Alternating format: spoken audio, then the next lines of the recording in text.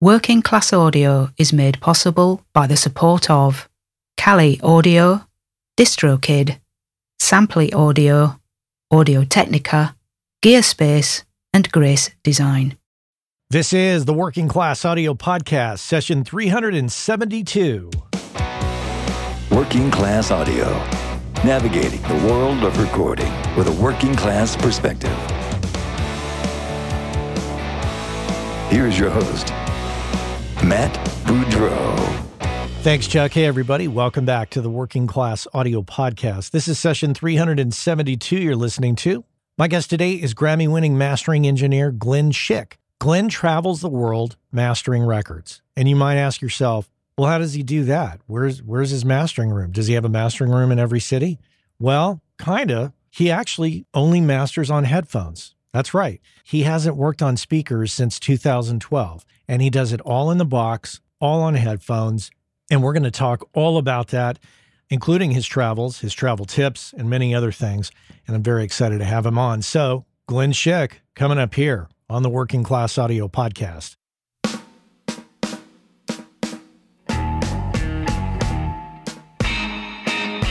Grab your coffee cups, friends.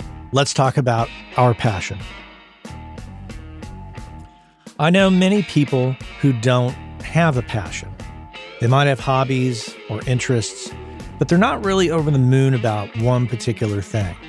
They don't have anything that really drives them. You know, they work, they have family, and that's good, of course, but they don't have a passion. They lack that passion in their lives that drives them, that makes them tick. I have met and known many who have retired, but do not know what to do with their time. They're bored all the time.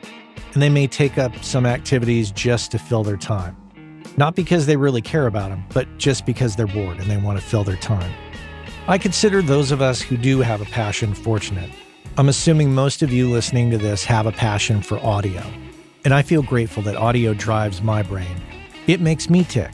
A passion like audio gives one identity, a sense of purpose, a sense of belonging, and of course, a sense of community. And think of it this way, our passion contributes to things that bring people joy and informs them. That could be movies, music, games, podcasts, radio, television, audiobooks, etc. I feel grateful that I don't feel driven to retire, but rather think of doing audio well into my later years. I'm not trying to get away from it because it brings me happiness. So as long as I can hear well enough and contribute my knowledge, I'm happy.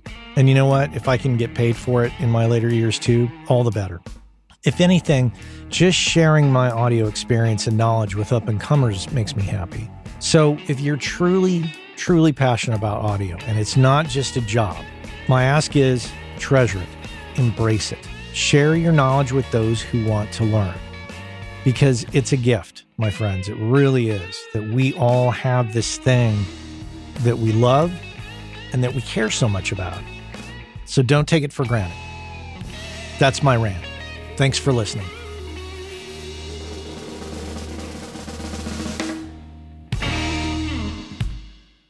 Most of you already know about Grace Design and have known about them for years.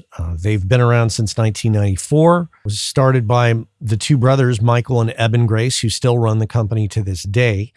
And you already know that they make incredible sounding products for us all. What you might not know, if you don't know them, is that Michael and Eben are two of the nicest people on the planet.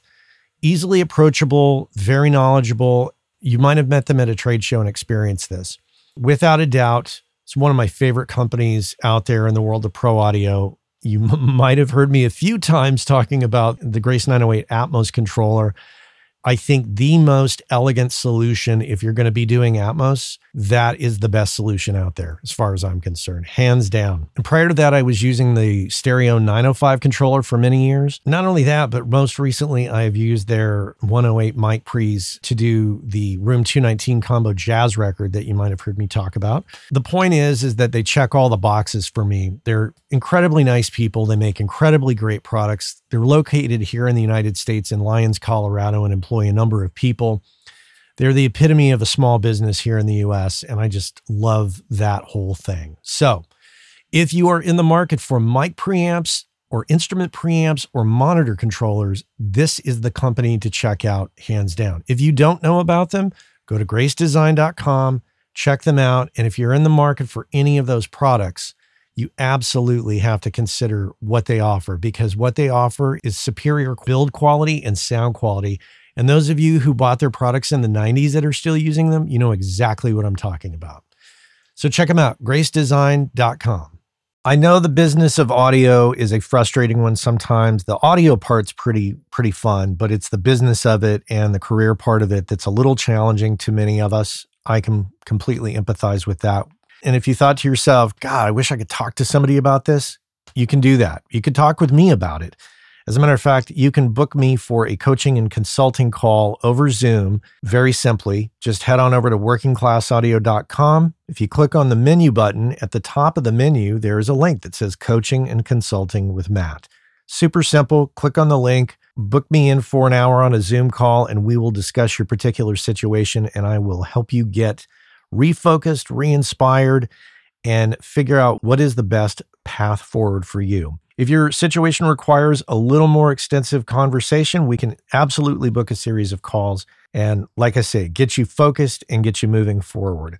I've been there, and when you don't have anybody to talk to about it, it's a little frustrating. So head on over to workingclassaudio.com, click on the menu button, and book yourself in for a Zoom call with me. And we could sit down and chat, coffees in hand, ready to tackle the business of audio together. Let's get to it. Glenn Schick here on the Working Class Audio Podcast. Glenn, welcome to the podcast. Thank you so much. Let's get started with the beginning. Where did you grow up? I grew up in Queens, New York City. Beautiful, diverse Queens. What was your upbringing like as it relates to music or electronics or audio? Was there some event or person in your life that brought those things to your attention? Well, I grew up in New York in late 70s, early 80s, which kind of dates me now. And it was really a very seminal time in rock and roll, in music making, in hip hop, in electronics. And I kind of had my hands in all of that then.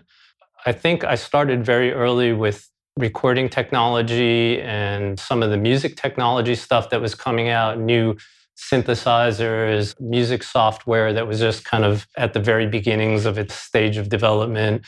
So I kind of was into all of that when it started. And it was really inspiring being in New York City during the heyday of music was just so adventurous at that time. And there was just these great clubs like Max's Kansas City and CBGB's and Mud Club. And, you know, you could see Lou Reed one night and Judas Priest on another. And, the next day be watching a reggae band at the Reggae Lounge. You know, you take a trip to the South Bronx and see somebody doing their thing on the cardboard on the streets. So it was an exciting time for music. When did the idea of recording or the production of records come onto your radar? I guess I started as a musician. I was just a kid rock and roll guitar player as a young man. And my band started recording. And I think the first things we did, we went into some guys in Brooklyn. I think his name was Frankie. He had a nice little analog studio. And we recorded a bunch of our songs there. And I was really fascinated and kind of intrigued by the whole process. A little later on, I met this kid named Alan, whose, I think, father or uncle managed the record plant in New York City. And he took us in on off hours to record our songs. And this was now like, we went from somebody's basement studio to a Wonderland, state-of-the-art analog recording. And I was just like, I'm in. That's it. Many of us go through this moment where we make the decision, we come to the crossroads of, am I a musician or am I an audio professional? Did you have that? Yeah, I think I did actually. I had a lot of years, playing in bands and trying to be a successful musician, which I think is a theme that runs across every engineer nowadays, at least from my generation and generations that came after. There were definitely like almost every mastering engineer I meet is a guitar player. And I don't know why that is, but it is. Yeah, I think we've all had our shot or attempt to be successful music-wise. And some guys I know are. I've had bands that got signed on record deals and some decent stuff. But when I look back in retrospect, I go, yeah, we weren't so great. And I think at some point, your engineering and studio stuff will usurp the music, and you find yourself with more success in that field. And the other thing is sometimes you just find yourself enjoying it more. And for me, that became the case where it was just more enjoyable to be in a calmer environment and less full of personalities and more amenable to my personalities. So in the band you were playing in, you encountered multi-track recording first, but from your exposure as an audio person, I assume that you got your start in recording studios before mastering came onto your radar. Absolutely. I started, I guess, professionally. I got hired by one of the first hip hop labels in New York, a little record company called B-Boy Records, based out of the South Bronx. That was in the early 80s. And when they hired me, they didn't really know what they were doing. And I didn't really know what I was doing. And they'd say, "Can you produce?" And I said, "Sure." So they'd hire me to produce records, which I didn't really know what that meant at that time. And we'd go in the studio, and my partner, which was another rapper on the label named Spider D, we'd go record in these nice analog 24-track studios. And we got the off hours without an engineer. So we knew some very basics. And we try to teach ourselves how to cut and mix a record, which was trial by fire. Wow. How long did you carry on in the tracking and the mixing capacity before you made the change over to mastering? Or was that a gradual thing or an overnight thing? It actually happened pretty quickly. I was tracking, producing, and mixing for, I think I started like very late 70s, and then I stopped around when I opened my mastering studio in 94. So it was a while. Yeah, I would say I was floundering a bit as a mixer because I couldn't really find my niche. I didn't really have a great direction at that point.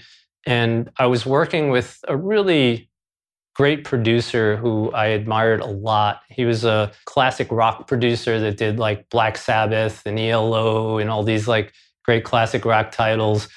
And he pushed me into the mastering thing in that mid-90s period and brought over some, it was like a Neumann rack from a transfer console that had a bunch of EQs and filters and compressors. And he said, "You should try mastering one of your projects." And I said, "Why?" He said, "Well, you'd probably be good at it." And I did. And my clients were like really happy. And I was kind of shocked at it. There were 2 mastering guys in Atlanta at that time, and there were about 400 mixers. And I went, mastering might not be a bad way forward. And that's kind of how my change from mix to mastering went from there. So I never looked back. Did you then, or do you now, ever miss being in the tracking environment or mixing? I'd say there are a couple things you miss from there. Being part of the creation process as opposed to the post-production. There's something special about being part of that team that makes the creation process happen, and part of the song writing or song playing or production. Sometimes I do miss it, but the nights that I get to go to sleep at a normal hour and have like a regular schedule, I don't miss it. Yeah, that I totally identify with all of that. What interests you about mastering? What's attractive about that particular part of the art? I guess some of the things that I really liked about it, when I was a kid, I'd sit there with my home stereo, and I think I had one of those BIC EQs with 27 band graphic equalizer. And I'd sit and I'd muddle with the EQ for hours till it was like perfect. So I think it was always part of my personality that I like to tweak things. I think that's part of a lot of beginning engineering, that you want to just tweak things And, you spend the next 50 years learning not to. Well, let's talk about your studio that you opened was it 94? Yeah, 94 in Atlanta. Okay. When did you leave New York and did you go straight to Atlanta?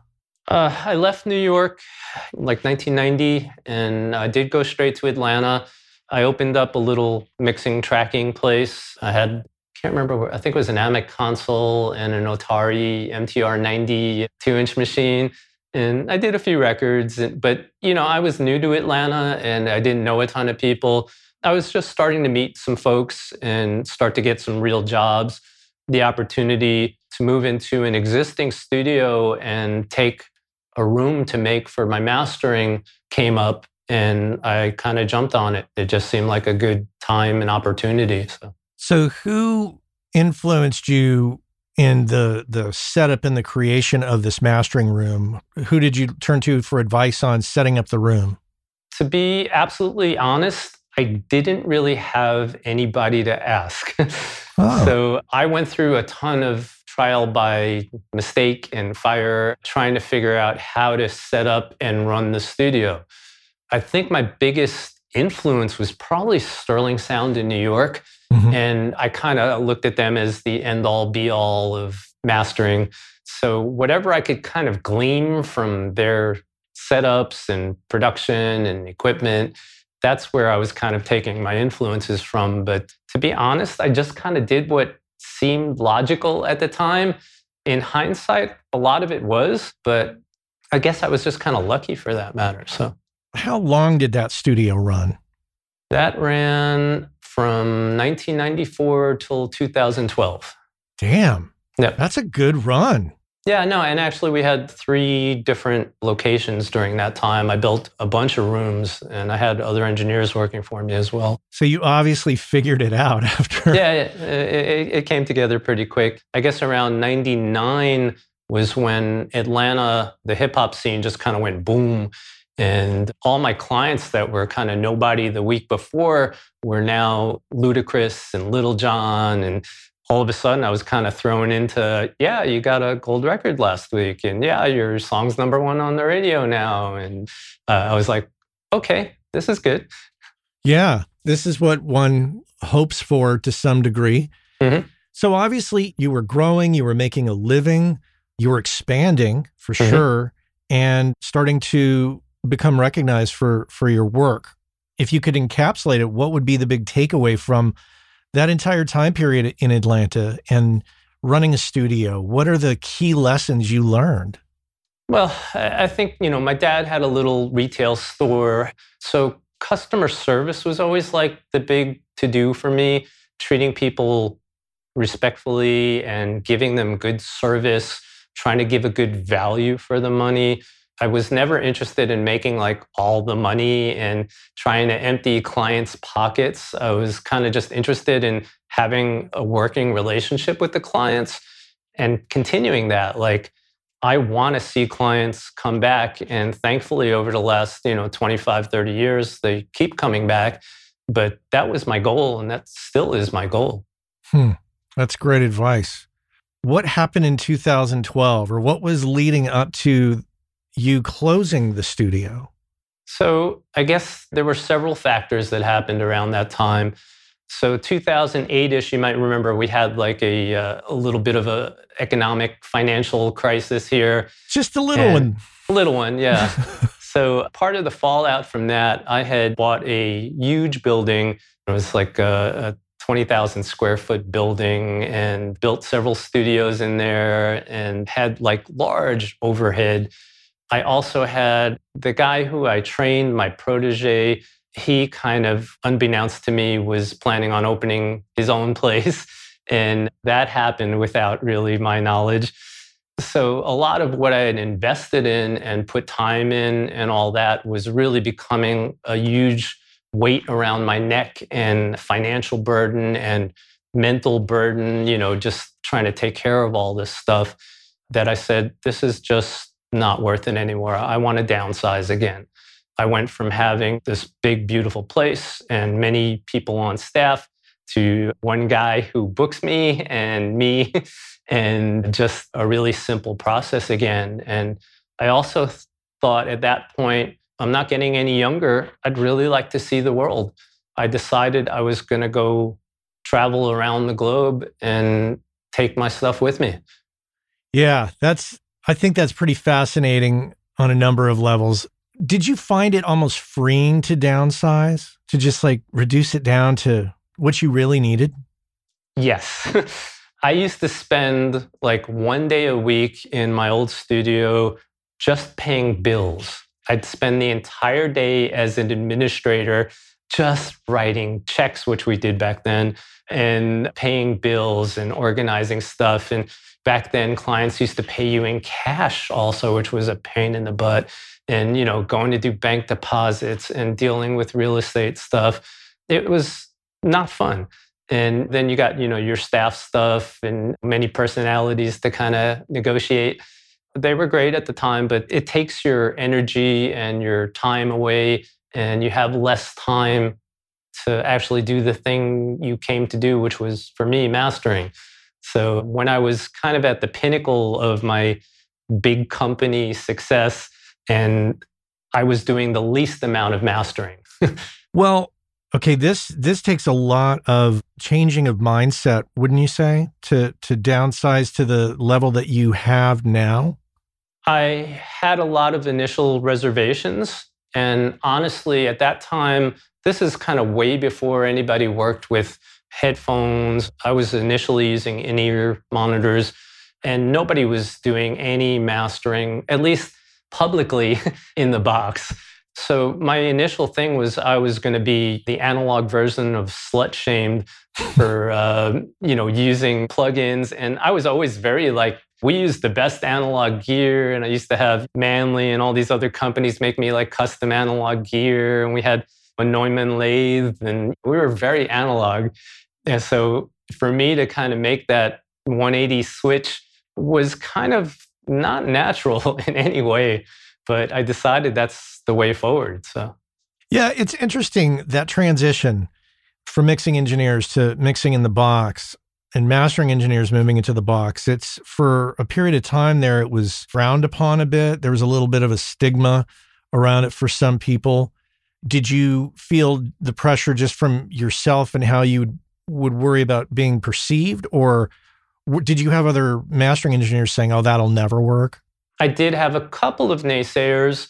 My first reactions that I had when I changed were very interesting because I thought I was going to be shamed for getting out of my analog room. But it turned out that the first couple of masters I sent out, people went, what'd you do? Everything sounds even better now. I went, really? And they went, yeah, no, it really sounds better. And I went, okay, I'll take that. And it was initially very encouraging after I got the first rounds of masters out.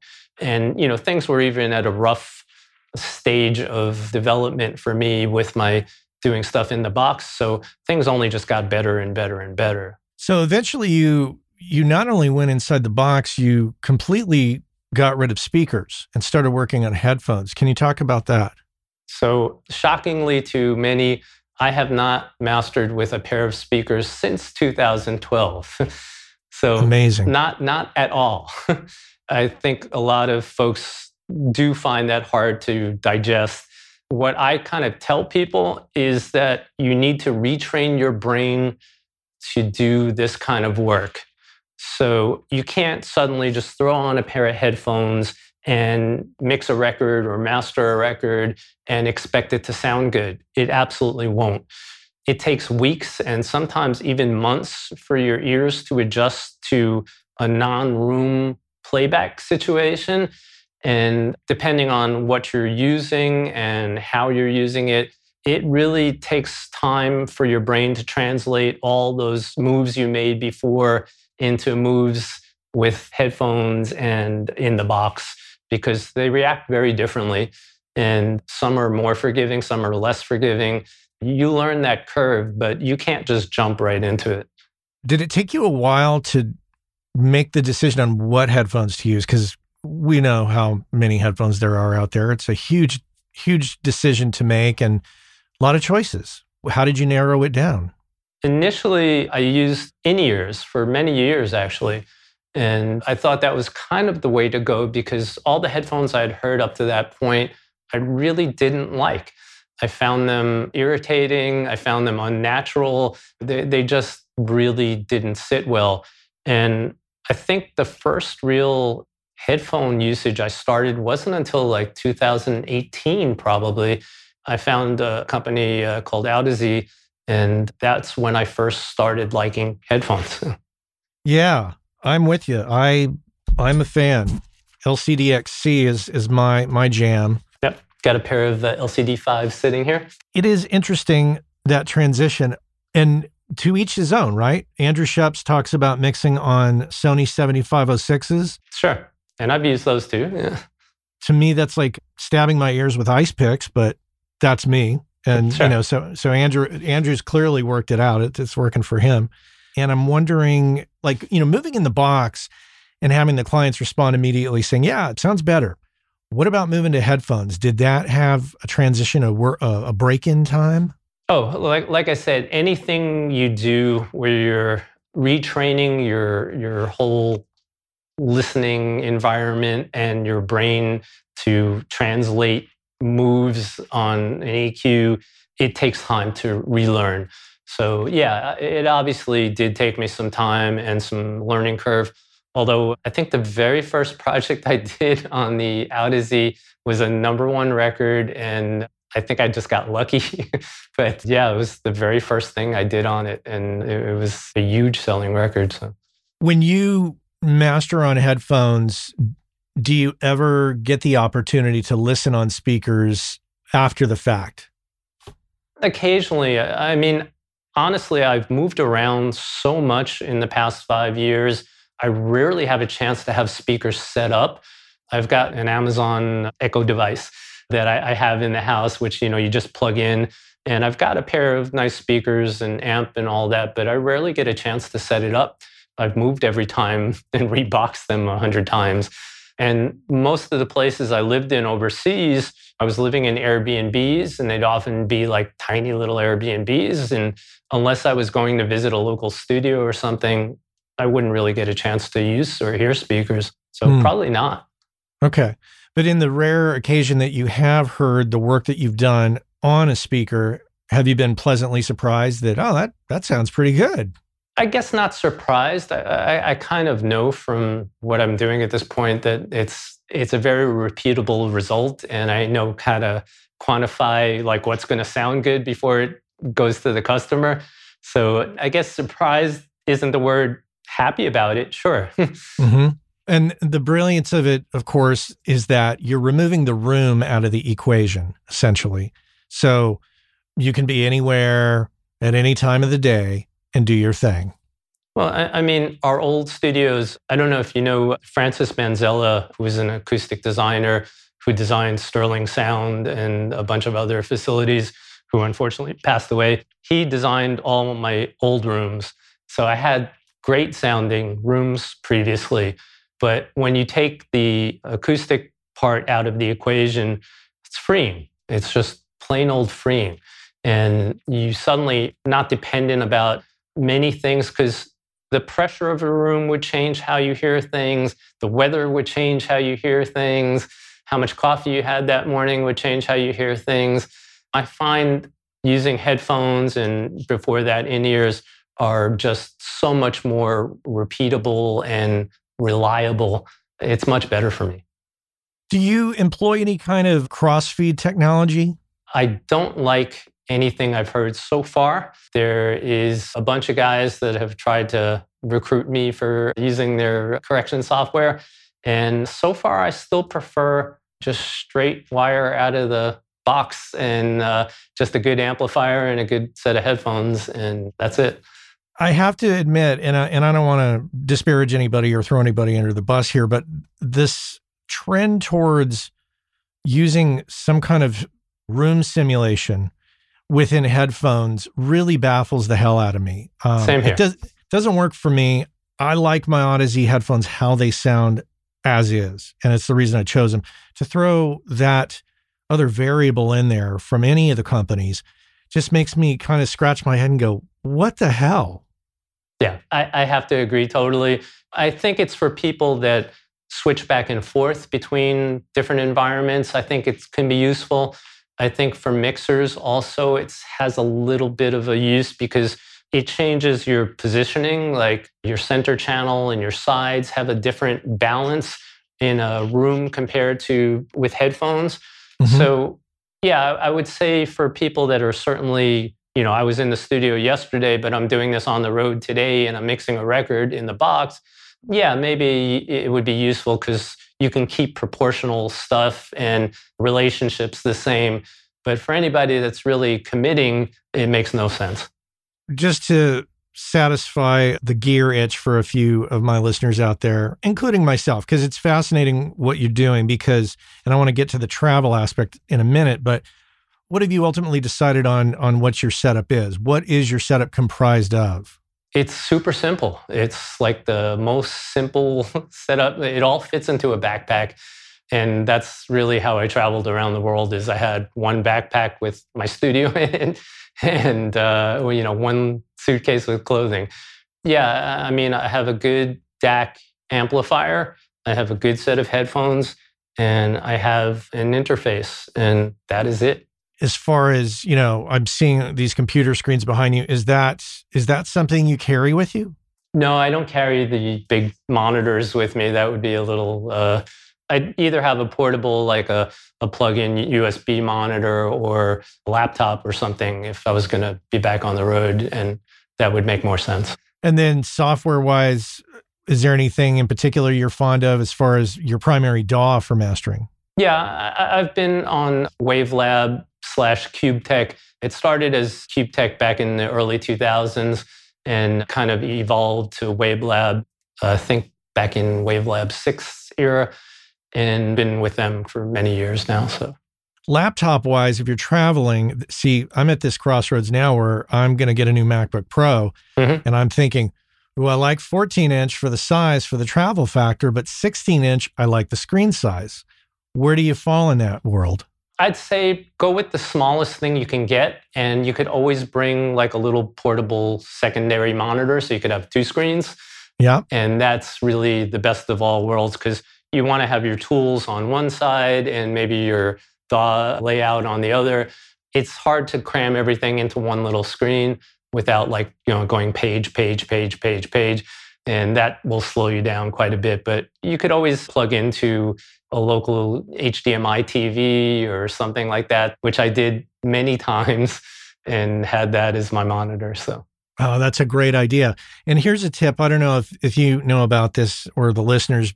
So I have an iPad Pro sitting here, and in macOS Catalina, at least starting at that moment, you can actually extend your screen to your iPad seamlessly as long as they're on the same Wi-Fi network. And so if you're carrying a laptop and an iPad, that could do it for you. Yeah.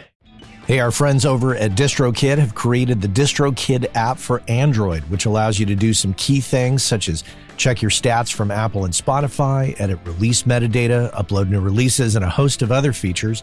And remember, WCA listeners get 30% off your first year at DistroKid.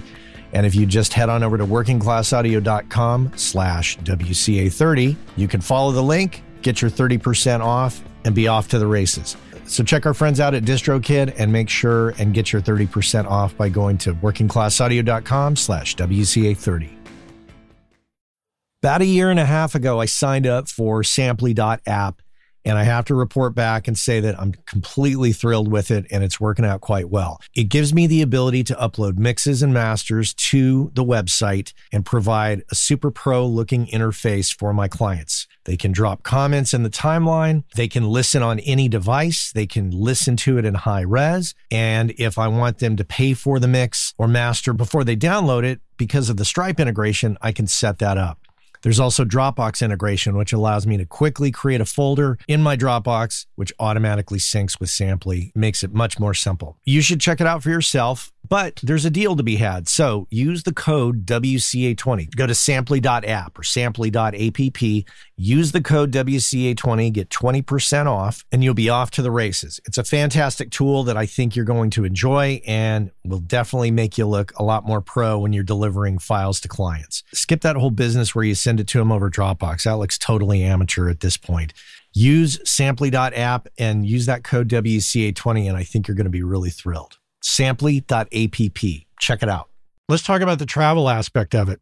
Sure. So you got a bag for your clothes and a bag for the studio. Mm-hmm. The bonus, of course, is you get to travel all over and continue to work. So when you're traveling, I assume you're just saying, okay, I want to go check this place out. I guess the only criteria is that there be a solid internet connection. That's kind of the very first thing you find out before you plan your trip. Internet speed was a big thing. And some of the countries were better than others. I think in Thailand, I had an okay upload and download speed. It was kind of slow. But like South Korea, it was great. Japan was great. And other places, Iceland was great. Yeah, it just really depends on where you're at. But yeah, you have to kind of establish that you're going to have some kind of communication with your office ahead of time.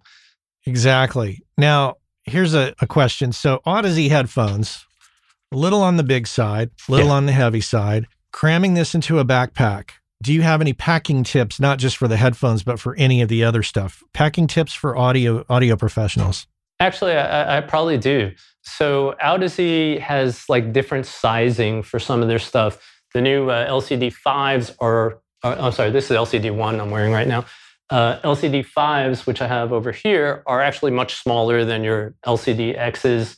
So these are easier to pack now. But before that, I had LCD 4s, which were huge and even heavier than your LCD Xs. So what I used to do is there was a foam insert inside their lovely case that they give you with that. Mm-hmm. And I would take that out of the case and use that to pack the headphones. So the foam insert plus the headphones into the bag. And that would be enough to protect the phones. When it comes to packing, do you just try to limit it to 2 items? Yeah, I want all my stuff to be carry-on. So okay. I never checked in bags anywhere. It's just not the way an experienced traveler travels normally. So yeah, everything was carry-on and everything was small as it could be. Yeah.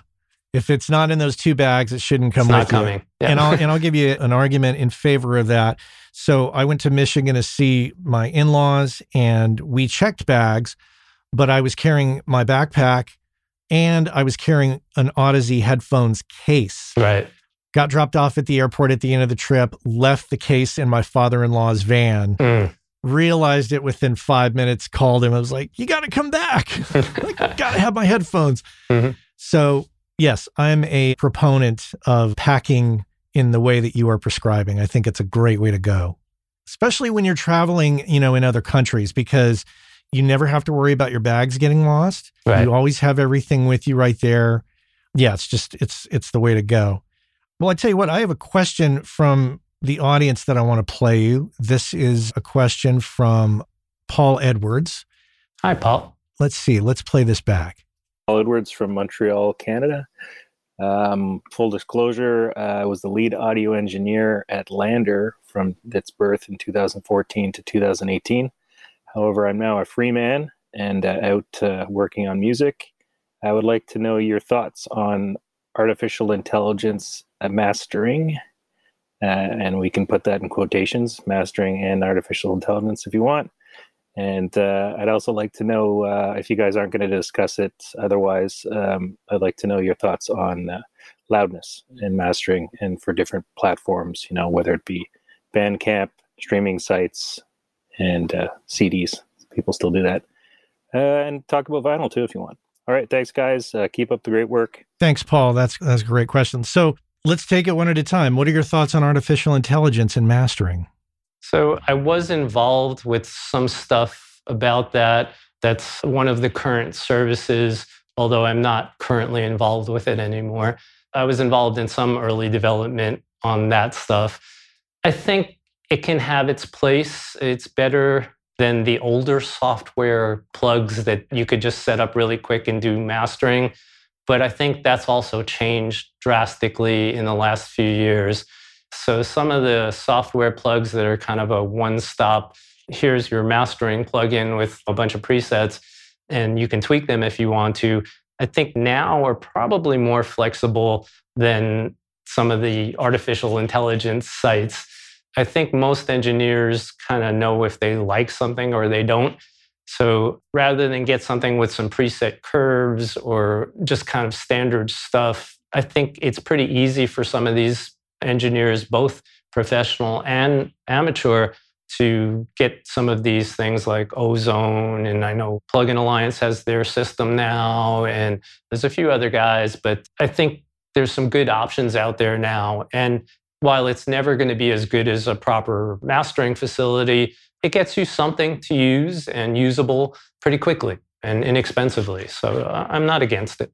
Okay, so next part of his question on loudness on the different streaming platforms. What are your thoughts on where we're at in the current state of things? You're going to laugh, but I don't pay any attention to it. Honestly, streaming platform targets change like on a weekly basis. The worst thing you can do, I had a client ask me this just this past week, the worst thing you can do is target something for a specific platform. I had a client who said, the true peak on your master is not 0.2 as recommended by Spotify. And I said, I don't care. Does it sound good? And he said, yeah, it sounds great. I said, well, that's the way it's going to sound when it hits Spotify. So I don't pay any attention, not that I'm not aware of it, but I just don't care what they've sent their standards for. And I think what overrides all of those standards are just making something sound good. And then if it's a 1/10 of a dB difference from this site or that site, no one's going to hear that. As long as you don't do anything technically no that's going to cause clipping or something terrible in that department, I think if it sounds good, it's just going to sound good. And the volume is not so important. It's dependent on the style of music and the content of the track and the production. And there's apparent volume and there's physical level, and they're very different, and every track needs a different treatment. I think that's great advice because these tech companies are always moving and shifting. And I can see a future where we go back for remasters because everybody targeted the current trends of the tech companies at this moment in time, and things change. Contrast that with the other part of his question regarding vinyl, something that doesn't change and the physical limitations remain as they are. What are your thoughts on vinyl? Do you do a lot of vinyl mastering? I did. We had a Neumann lathe for many years at my studio, which went bye-bye with my old analog studio, which I wish I would have hung on to, because to sell an analog lathe right now is like selling gold bullion. So yeah, it's worth about 10 times what I sold it for back in 2012. But regardless of that, vinyl is a huge headache for mastering guys. I know a lot of people love it. It's romanticized to death. When it's done right, it sounds great, but I'd say 80 to 90% of it is not done great. And sorry to all those cutting and pressing guys out there. There's very few people that will really spend time honing their craft that well. And the other thing is, if you physically know about lathes are all 70-year-old machines that parts are impossible to get. And the most critical part on a lathe is the cutting head. And it's this little piece of magnet and wire. And there used to be two guys that could rewind the coils when they blew. When they blow, they're about $12,000, and you can blow them so easily. So there were two guys. One of them passed away. Now there's basically one guy. Maybe somebody else is apprenticing or something to learn to do it. So all the people cutting vinyl now are all on the very ultra conservative side of cuts. because they don't want to take a chance on blowing those cutting heads. So things don't quite sound as good as they used to for the most part. There's still a few great guys out there and they do great work. But for the most part, there's a lot of bad cutters and a lot of bad pressing plants. And it becomes a giant finger pointing thing during the mastering where there's a problem on one side. It could be the lacquer master, could be the test pressing, it could be the production master. And it becomes a giant finger pointing thing saying, it's the mastering guy's fault that cut it. No, it's the guy who plated the thing. No, it's the pressing plant's fault that this doesn't sound great. And nobody wins at that point. So everybody has to redo the masters. And the client, of course, doesn't want to pay for it because they paid for a master that's supposed to sound good, which I don't blame them. So, usually somebody takes a loss at that point. And I would say this is not a rare occurrence. This happens all the time. That was one of the reasons I got out of the vinyl business, because it's a huge headache and not glamorous at all. So when it comes to mastering for vinyl, if your client asks for it, I assume that you do the things that you need to do to prep it for the person who's going to cut. Actually, the only thing I prep is timings and make sure they have like a very high resolution file to cut from. Mm-hmm. But I don't do any like EQs or elliptical EQ or any of the things that some people like to do going into vinyl, because everybody has a different process. So I think most cutting engineers would be taken aback if I handed them a file that I prepared for vinyl, so to speak. You don't really need to prepare a good master for vinyl unless there's excessive bass stuff happening or sibilance or there's some phase problems. Those are when you actually need to like get in there and do some stuff. But that's usually on the cutting engineer's end of things. And I don't want to step on people's toes. That's their deal. Makes total sense. So this concept of traveling around, mastering, you mentioned staying at Airbnbs and stuff. I'm enamored by the concept completely. So what would your recommendation be to somebody who wants to do that? And kind of like an adjunct question is, what's your financial philosophy and how that concept of traveling around the world, being an audio professional and working in the way you do, but at the same time, financially keeping it together? Well, I think it shouldn't really affect your finances once you've exited out of your current world. If you're renting or buying a place or whatever, you're now just transferring that to a place overseas. So your expenses don't really go up. And in some cases, it actually goes down. So your overhead could also possibly go down. Mm-hmm. I was living in a few places that were expensive: Atlanta, Los Angeles, Seattle, in America. So my costs, if anything, if you go to Japan or Iceland, were about the same. And the other thing that you take into consideration is some places you go to, the cost of living is much less. So you're not really having to deal with financial stuff. As far as the other thing is that you're meeting new communities when you're out there. So I have, and I'm so fortunate, a ton of friends and clients now in Iceland, which I've been going to since like 2007. And I have community there. So when I go to Iceland, which, last time was a few months ago, I stay for a while and I see all my friends and I see all my clients. And it's a wonderful thing that I've been very privileged to be part of. So instead of just being part of the hip hop community of Atlanta, now I'm part of the lovely Icelandic music scene, and it's a small place, so you know everybody. It's the best thing ever. What is your typical stay in a place?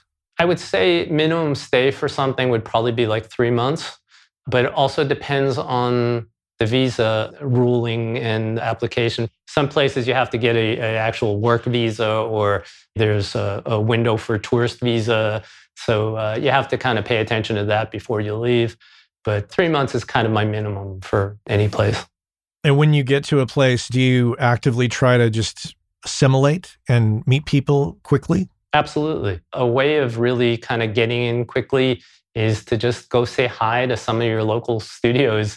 I literally would just like call or knock on a door sometimes and say, hi, I'm a mastering guy from America. Can I come look at your studio? And you get always like a warm welcome. I've never gotten like a door closed on me. And most of the times I'd make friends, and sometimes you get work out of it, sometimes you wouldn't. But that wasn't the primary reason for saying hello. It was just to be like, hey, I'm here. I want to be part of your community. Can we be friends? Can we go get a beer later? Talk trash about audio? That's great. And all the while, you've got your rig there ready to go. So you keep an eye on incoming contacts for gigs, and then you schedule that appropriately to make sure that you're getting it done and you're getting paid and you're keeping the cash flow going, in other words. Yeah. I'm lucky enough to have a wonderful office manager. This man, Kevin, has been working for me for like 12 years, or maybe 14 at this point, God. And he books all my stuff. He takes care of chasing people for money, all the headachy stuff. So I just wake up in the morning, Monday through Friday, like I always have since starting mastering. I'm really strict about trying to keep banker hours for working. And I log in and I see what projects I have. I download them.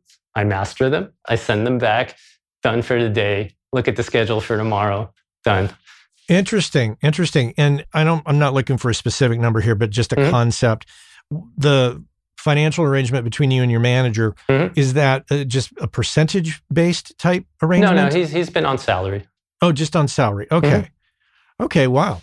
And I'm sure there's all kinds of little systems that the two of you have between the two of you to make sure that the flow of information occurs and file delivery happens regardless of time zone. And oh, yeah. No, it's no problem at all. Actually, the thing that was really apparent were projects were getting delivered faster and more efficiently once I hit the road, because a lot of times I was like a day ahead of people. And for the most part, they would get their projects back early. It was great. It's never been a problem. Wow. Final question. Tell me about work-life balance. Does this just enable you to live the life that you want to live and hang out with the people you want to hang out with? I guess if there wasn't a pandemic going on, it would. But yeah, I mean, the last couple of years, we've been isolating like most other folks. And I was out in the desert in the Mojave, kind of staying away from everyone. And, that was great because it was just us and the coyotes. That was good for then. But recently, I just came back into a city, into Seattle. And I hope to start traveling again once things calm down a little bit again. But no, I've always been adamant about keeping banker hours. Like I don't work weekends ever. I don't work nights ever. And I do my job like it's a job. I do love what I do, but I've also known that if you don't set some borders up for people to respect, they will trample all over it. So I know I have clients saying, I just sent you this mix an hour ago. I need it back in an hour. And you're like, well, sorry, there are a bunch of other people that booked ahead of you. I'll try to get to it as soon as I can. And Thursday next week is looking like the best you're going to get. They learn to mostly accept that. And there are a few clients that I go, an extra mile for, actually more than a few. And I try to accommodate them the best I can. But that doesn't mean staying up all night and losing my life balance. Makes a lot of sense. So for the audience, I'll put the link in the show notes to Glenn's website, which is gsmastering.com. Correct. You can reach out if you want. There's a contact form there. You can read all about Glenn's method and see his discography, which is pretty extensive, I got to say. So yeah, it's a few people in 30 years. Yep. Absolutely. Well, Glenn, really great to talk to you. I'm so glad I could have you on. I love what you're doing and how you're doing it. So very inspirational to me. So thank you very much. Thank you, Matt. All right. Take care. Our friends over at Kali Audio have just introduced the brand new LP UNF system, which is meant to give you everything you need from a studio monitor in a package that you can basically set up anywhere. And the system is specifically designed for your desk. So no matter how else you're using your desk, reflections from the drivers to the desk to your ears are accounted for. giving you a perfectly clear picture of your mix that you can rely on to translate well. Whether you're putting them on stands behind your desk, on a desk away from walls, on a desk against a wall, on a desk on speaker stands away from the walls, there's a number of configurations, and they have settings on the back to accommodate all of that and more. And if price is a concern, never fear. They're priced at $299. That's right, pretty affordable. Head on over to caliaudio.com and check out the new LP UNF. Glenn Schick here on the Working Class Audio Podcast. Thanks so much for being here with me today. Hey, remember, if you want to send me a message, you can always email me, matt@workingclassaudio.com, or you can head on over to the workingclassaudio.com website, and there's a contact form. You can fill that out. The guest suggestions, completely different story. Fill out the guest suggestion form for that, and keep those two separate if you can. Anyways, it'd be great to hear from you. Reach out if you want. But that's all for me today. I want to thank the crew. That includes Anne-Marie Plo in the editing, Cliff Truesdale on the Working Class Audio theme song, and Mr. Chuck Smith, magical voice that it is, there at the top of the show. Connect with me on LinkedIn.